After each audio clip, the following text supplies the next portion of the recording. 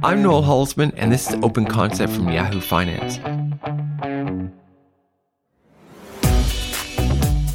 I made this podcast to bring attention to the entrepreneurs and innovators in Canadian business. This week, we're talking about Bitcoin, cryptocurrency, and blockchain.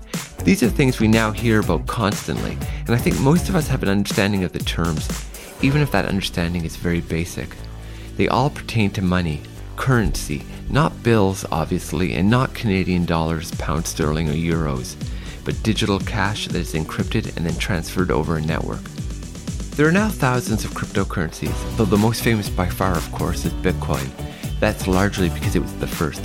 Bitcoin introduced us to the idea of blockchain, and without drilling in too deep, know that blockchain is the ledger that keeps track of the exchange of funds. Essentially, it's what ensures that the same money isn't spent twice. Okay, so that's the briefest of summaries, and needless to say, it doesn't do the subject justice. But it is a necessary preamble to today's guest. I never thought Bitcoin or any of these other cryptocurrencies were really suitable for buying pizza or coffee. Hi, this is Alan Safahi. I'm CEO and founder of Zed Network. What interests me in Alan's work is not so much the introduction of a new cryptocurrency. As said, there's no shortage of those out there. The appealing thing is the fact that Alan is trying to improve the global remittance industry, specifically how much it costs for people to send money back to their home countries. In Canada alone, $23 billion is sent abroad, mostly to the Philippines, China, and India. The cost per transaction can range up to 10%. That's an exorbitant rate, especially for those who can least afford it. Alan is seeking to change that and sees his Zed tokens as a key to reducing costs and eliminating many of the obstacles that currently make remittances such a vexing process.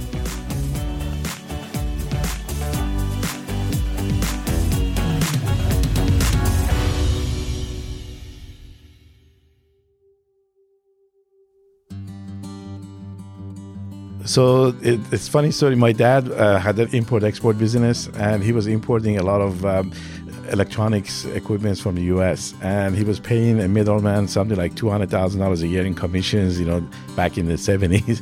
And he said, go to the U.S., study something, engineering something, and when you graduate, you can have, he gave me the address of the company that he was buying the pumps, this is electronic pumps that he was buying for air conditioning.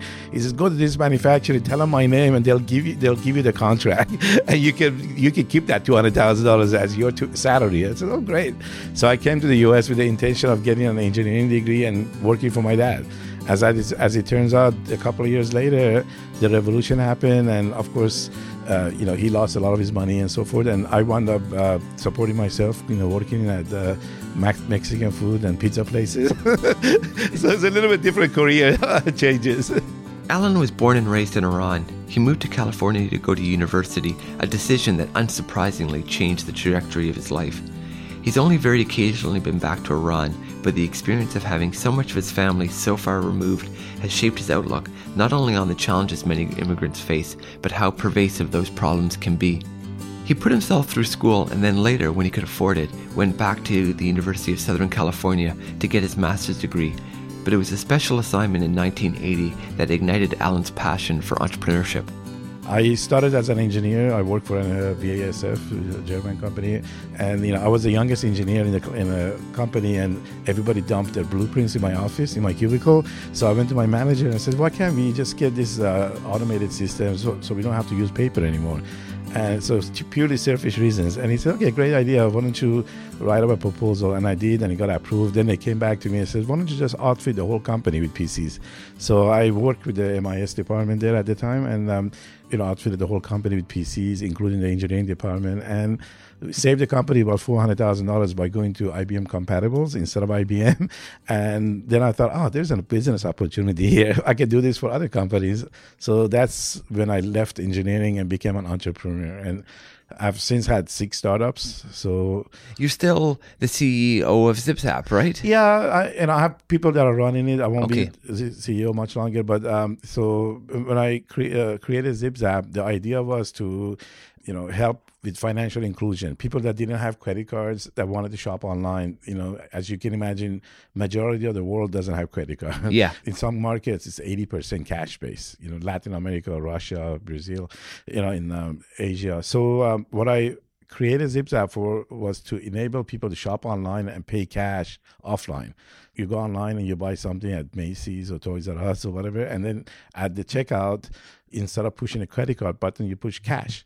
And then we would generate a voucher with a barcode that looked a lot like a bill, a utility bill. And then you print that and take it to Walmart or CVS or Rite Aid, and the clerks there would treat it just like a bill. They would scan it, take your cash, give you a receipt, and you're done. They don't ask any other questions. So we created this concept, then went after a bunch of retailers and found out that the retailers had 3 to 5 year waiting list for any new payment options on the shopping cart. So, of course, as a VC funded company, we couldn't wait 3 to 5 years. So we were kind of scrambling, and then we hit upon the Bitcoin concept. Some of the Bitcoin exchanges just starting up in 2012, they came to us and said, "Hey, can we use you as a payment processor?"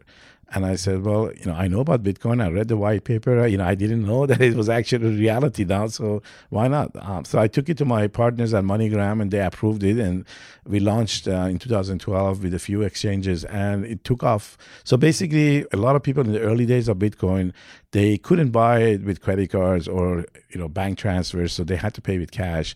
And we were one of the only options available for them to do that. So right now, if you research it, 1 out of 7 people that bought Bitcoins in the U.S. bought it somehow through ZipZap, through our partnership. And then the Silk Road thing happened, and everything kind of came to a halt. So MoneyGram and the retailers, for reputation risk, understandably, backed out, and we had to go and look for other options. We thought about maybe to go into Europe and looking at other locations, but I had been talking by this time about the social impact of cryptocurrencies, and they are better used for remittances. They're better for developing countries than they are for developed countries. So what they're really good for is those other markets in developing countries that haven't yet quite caught up. They could leapfrog credit cards and all these other options and just go directly to crypto. I've been talking about this for 2 years at various conferences in Amsterdam, Buenos Aires, New York. But when all of these things happened with ZipZap, I decided that I'm going to take up that cause and do it myself. Nobody else was doing it at the time. So we pivoted, ZipZap, and make it into a money transfer operator, or MTO. And to launch it, we went to Canada, went to Vancouver, because Canada had better regulations for money transfer licenses. For one, you just need one federal license. You don't need provincial or state-by-state license as they do in the U.S.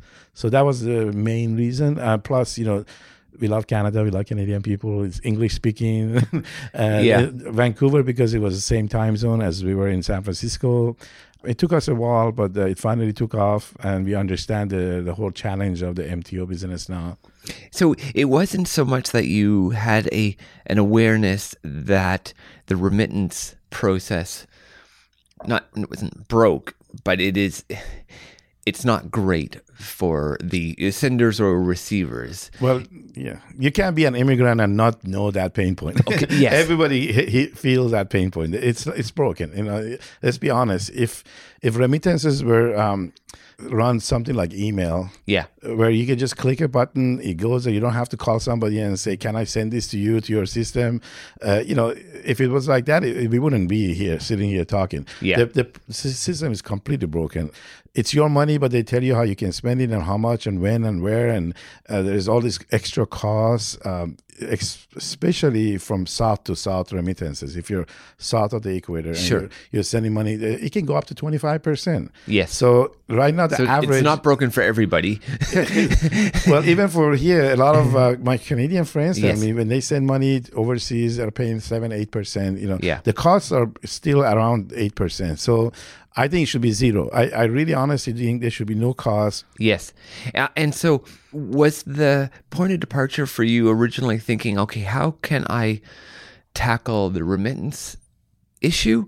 Or was it that you had an awareness, okay, here's cryptocurrency, and here's a way that it can better address society? It was the former. Okay. Most entrepreneurs, I unfortunately start with a hammer and they look for a nail. Yes. In my case, I always look for pain point. One of my professors at USC always taught us, whenever you meet somebody, always ask him, what is your pain point? What can I help you? What keeps you up at night? Yes. Because when people tell you that and you come up with a solution for that, then you have friends for life, right?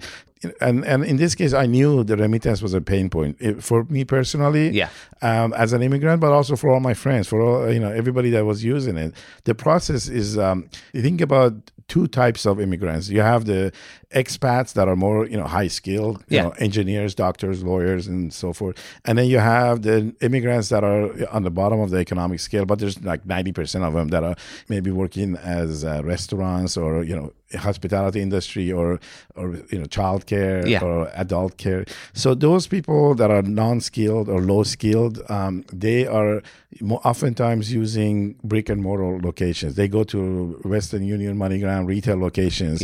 So for them to send money, they have to take time off from work because it's usually open only during office hours. So they have to take time off for work, take a bus, take a bike and go for a half an hour, go wait in line, fill out some forms, pay the cash, pay the fees, and then wait around till they get a confirmation. Then they head back, home to their office.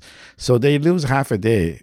And they pay for that privilege. They're paying 7-8% fees, and it's just ridiculous. And so I think there's a lot easier way. You should be sitting in your living room in the middle of the night and click a couple of buttons and send the money. Why do you have to go through all that hassle? And then on the other side, of course, there's another problem. If you're sending money, for example, to Philippines, the recipients likely will pick up cash because not everybody's banked. 80% are cash based. So they often there's 10,000 islands there. So they have to take a couple of boat rides and a bus ride just to go pick up the cash. They spend a whole day. So what happens is these immigrants, they have high fees that they're paying, but they're sending small amounts. Like every week they're sending their paychecks, so they're trying to save up all the money and send it once or twice a month so that it's not as an inconvenience for them as for the recipient, as well as because of the cost. Now, if you get rid of all that friction and make it so easy that they can just click a couple of times and send the money, then you'll see that people will send money more often and in smaller chunks, where I call it, below $100, which I call micro remittances. And micro remittances, nobody really knows how much volume is there for it. It's estimated it could be as much, if not more, than formal remittances that that the World Bank estimates to be 600 billion. So we could have another 600 billion or more in informal remittances. It fascinates me about the entrepreneurial process, and I do believe you either possess that gene or you don't. It's one thing to diagnose a problem, that this does not work for the majority of people, although it works for a few companies that are immensely profiting off of it.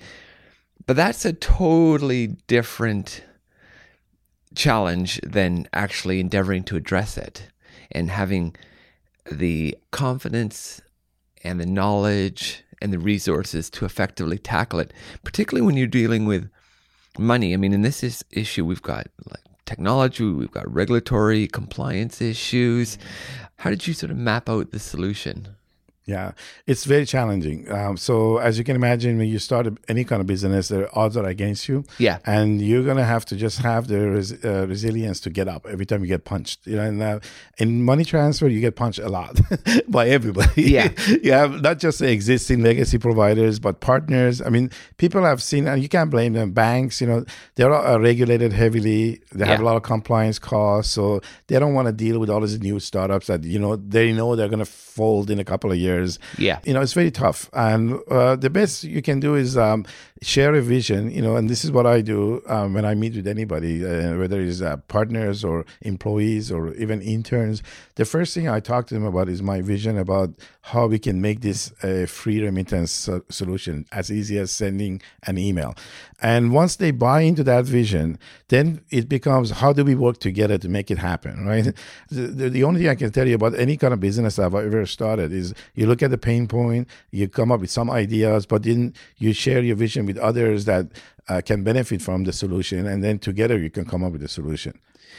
With ZipZap, your initial employees were all working on equity, right? Is that, so in addition to everything else, you also had kind of a recruitment and a retainment challenge, right? Oh, yeah. How did you assemble the team to that was going to be able to allocate time to this, and at the same time, you had to figure out how to pay them? Yeah, it's challenging. You have to obviously find people that share the vision and are willing to sacrifice in order to make that happen. Some people physically can't afford it; they have to have a paycheck, and others have had some exits or other assets that they're fortunate enough that they can do without getting paid initially. I think that is really the secret sauce for any startup. If you start a company and you start paying high salaries, you're just buying a lot of employees. You're not getting people that really believe in your vision and can be there when things get tough. And things do get tough all the time. So, then you'll start losing those people that if you can't afford to pay them, they're going to be gone. So I, start out, with, equity, or in the case of Zed, with tokens. Because we don't do equity. But they're not coming to Zed because of the tokens. They're coming to Zed because they believe in our solution, and they want to see something good that they can feel proud of. They can, leave a legacy behind. And yes, there will be some upside potential with the Zed tokens. And eventually, once we finish our fundraising, they can also get paid. But so in the order of hierarchy of needs, people really need to feel that they're important, need to feel that they have contributed something that leaves a legacy behind. There's a purpose to their existence. And that's what I try to tap into. That's how I run my life. It's not for the money. I don't think about, how much money can I make if I start this company? And I don't think about, what am I going to be buying? What kind of car or house or whatever? That's farthest from my mind. I think about, how do I get this solution to into people's hands immediately? And how do I encourage everybody else around me to join me and help me to do that? I can see that there's a few different components here. One is that there's a real sort of social justice component of trying to get that 8% sort of transaction fee down to either whether it's 3% or down to 0. So that's one thing, and I can see why people would be really galvanized by that. Then the other piece is cryptocurrency and blockchain as a relatively new area of business and kind of getting in on the boom. And then there's just the opportunity to work with sort of cool, interesting, dynamic people. For you, what is it that you've sort of tapped into most to try to galvanize people to join you in your mission? I think it's the first.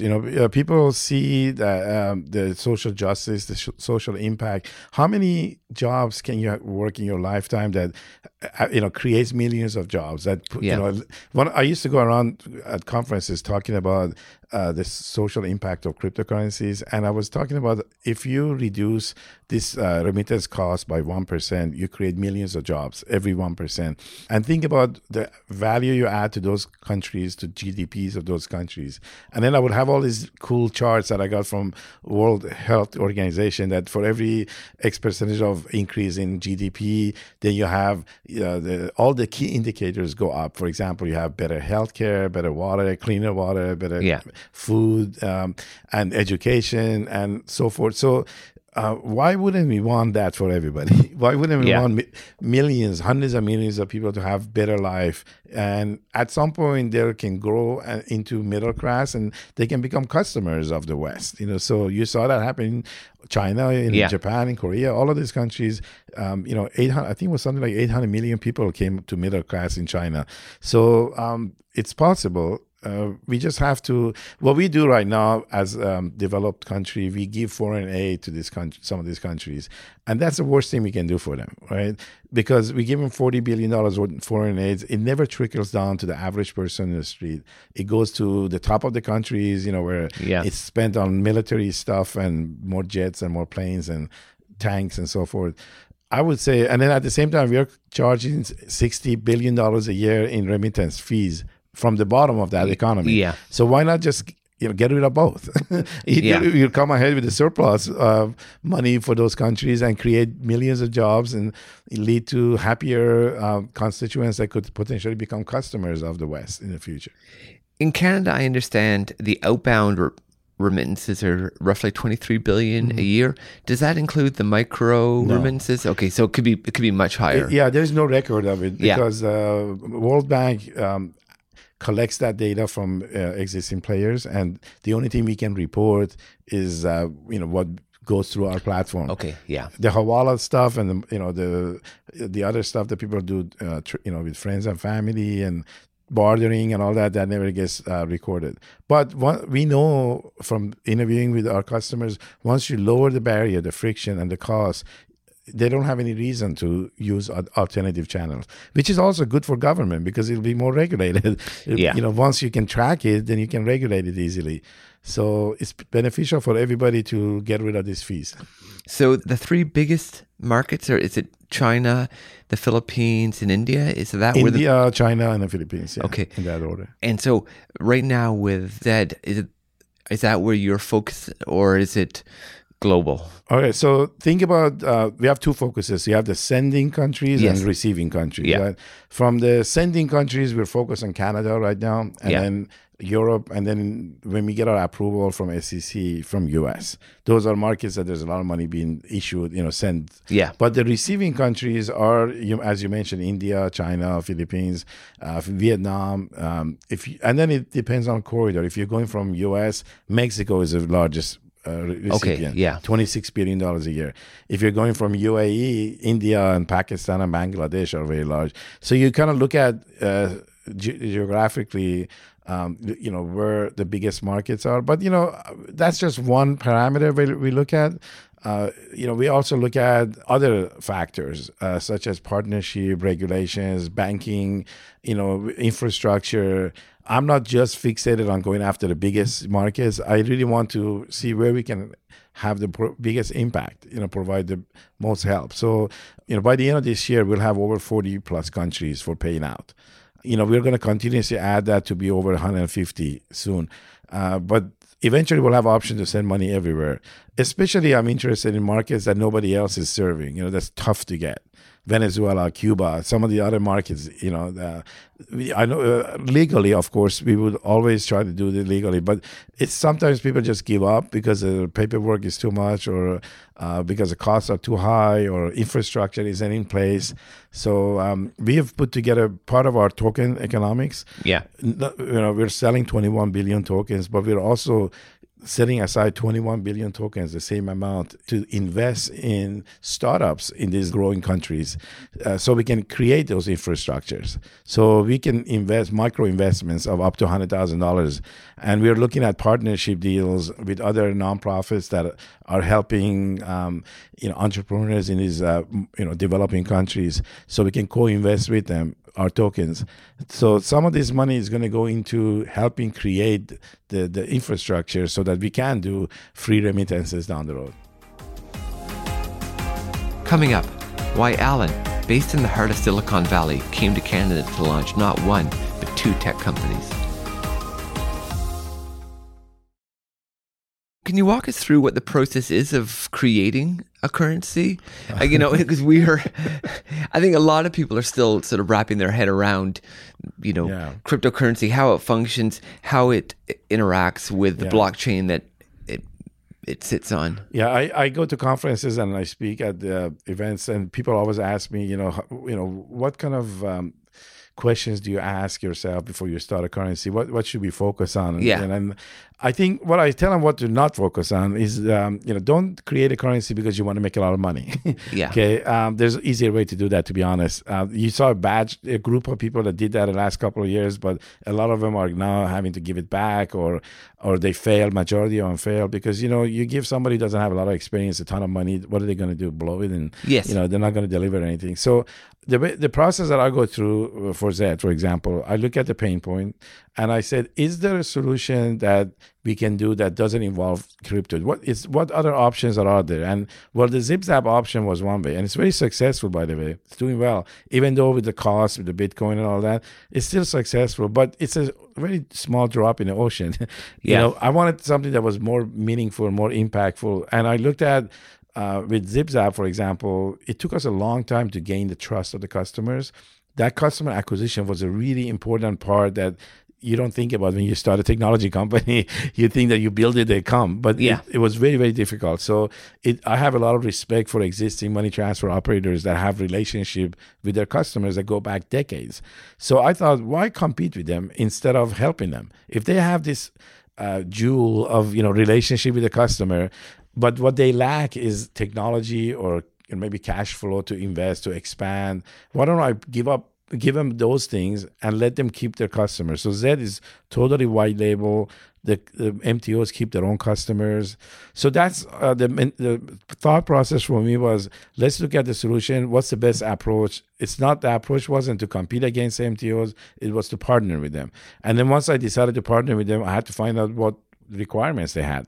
Well, number one requirement for them when I talked about crypto, before they hang up, is that, is it fully KYC'd? Okay, because their relationship with their bank and the relationship of MTOs with their regulators is on thin ice. It's so fragile that if they go and say that we're using Bitcoin or cryptocurrency or something like that, immediately they could get in trouble. And the KYC is the piece that ensures that I am who I say I am. Sorry, it means know your customer. Yes. So it came after the Patriot Act, after the 9/11. So KYC means it's something I always thought it's actually good to know your customer. You want to know your customer.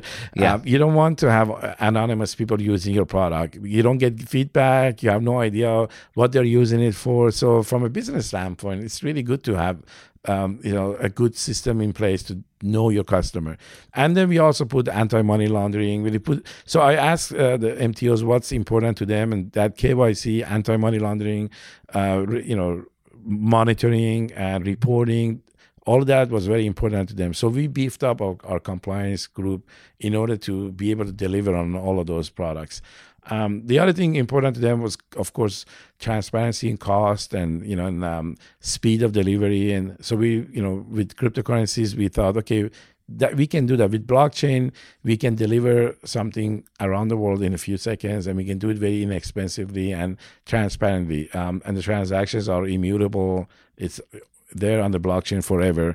So then some of the MTOs that are small, they didn't have any technology. Their people wanted the mobile app, their customers, and they couldn't afford to build the app for them. Yeah. So even some of the tier 2 ones told me they spend a couple of $1 million building an app that nobody uses. So ours, fortunately, in our second iteration, the first one was a failure because we built it in a closed door in Silicon Valley. Then we took it out to the market and nobody liked it. So I scratched it and I started again by going to the temples, going to the Filipino festivals, Independence Day festivals. I personally attended dozens of these events and talked to people. I went to community centers and met with immigrants and asked them what their feedback. And once we built this, it took us over a year. Once we built the mobile app, we got really good response. And so a lot of our competitors actually used to come to me and wanted to license the technology, which is another reason why we decided to do Zed. Because I couldn't just, as ZipZap, couldn't just give them away this platform. Of course not. But No. with Zed, we can. We would give away the mobile app, the web app, the back office, the whole thing that I call remittance in a box. Everything you need to have a remittance company except the customer-facing part. You have to still go out there and get the customers and maintain them. But everything else on the back office we provide for free. But the only thing we ask is that you use our tokens to settle with each other.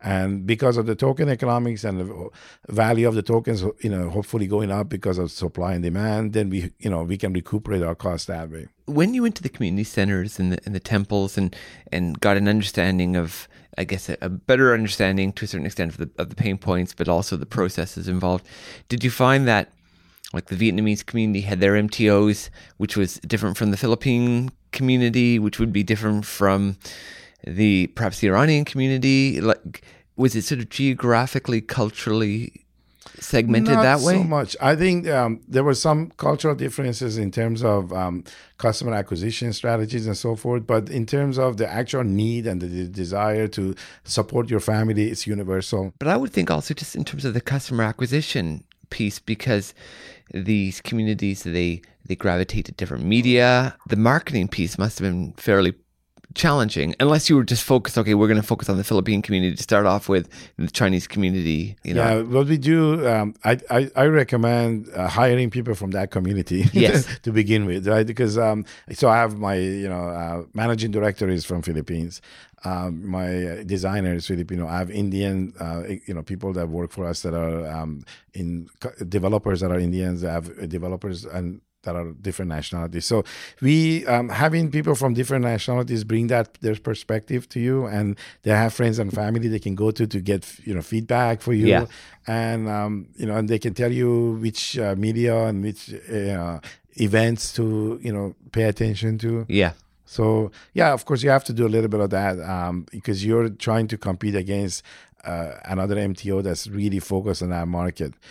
So the customer acquisition is the toughest part. I tell you, this is a part that nobody tells you about for remittance business. You think, you build an app, it saves money and people will come, but that's not it. You have to really gain their trust. And so we became part of the community. We sponsored a bunch of events and went to those events, and people want to see you. Even though they're using an app, they want to know who you are, who's behind the scenes, because they're worried about losing their money. That's hard-earned cash. Yeah, I can see, particularly when you're talking about people's money, that they want to have that security. How has the political climate now in the U.S., in the administration, has that had an impact on where you're finding talent or where you're choosing to focus your operations?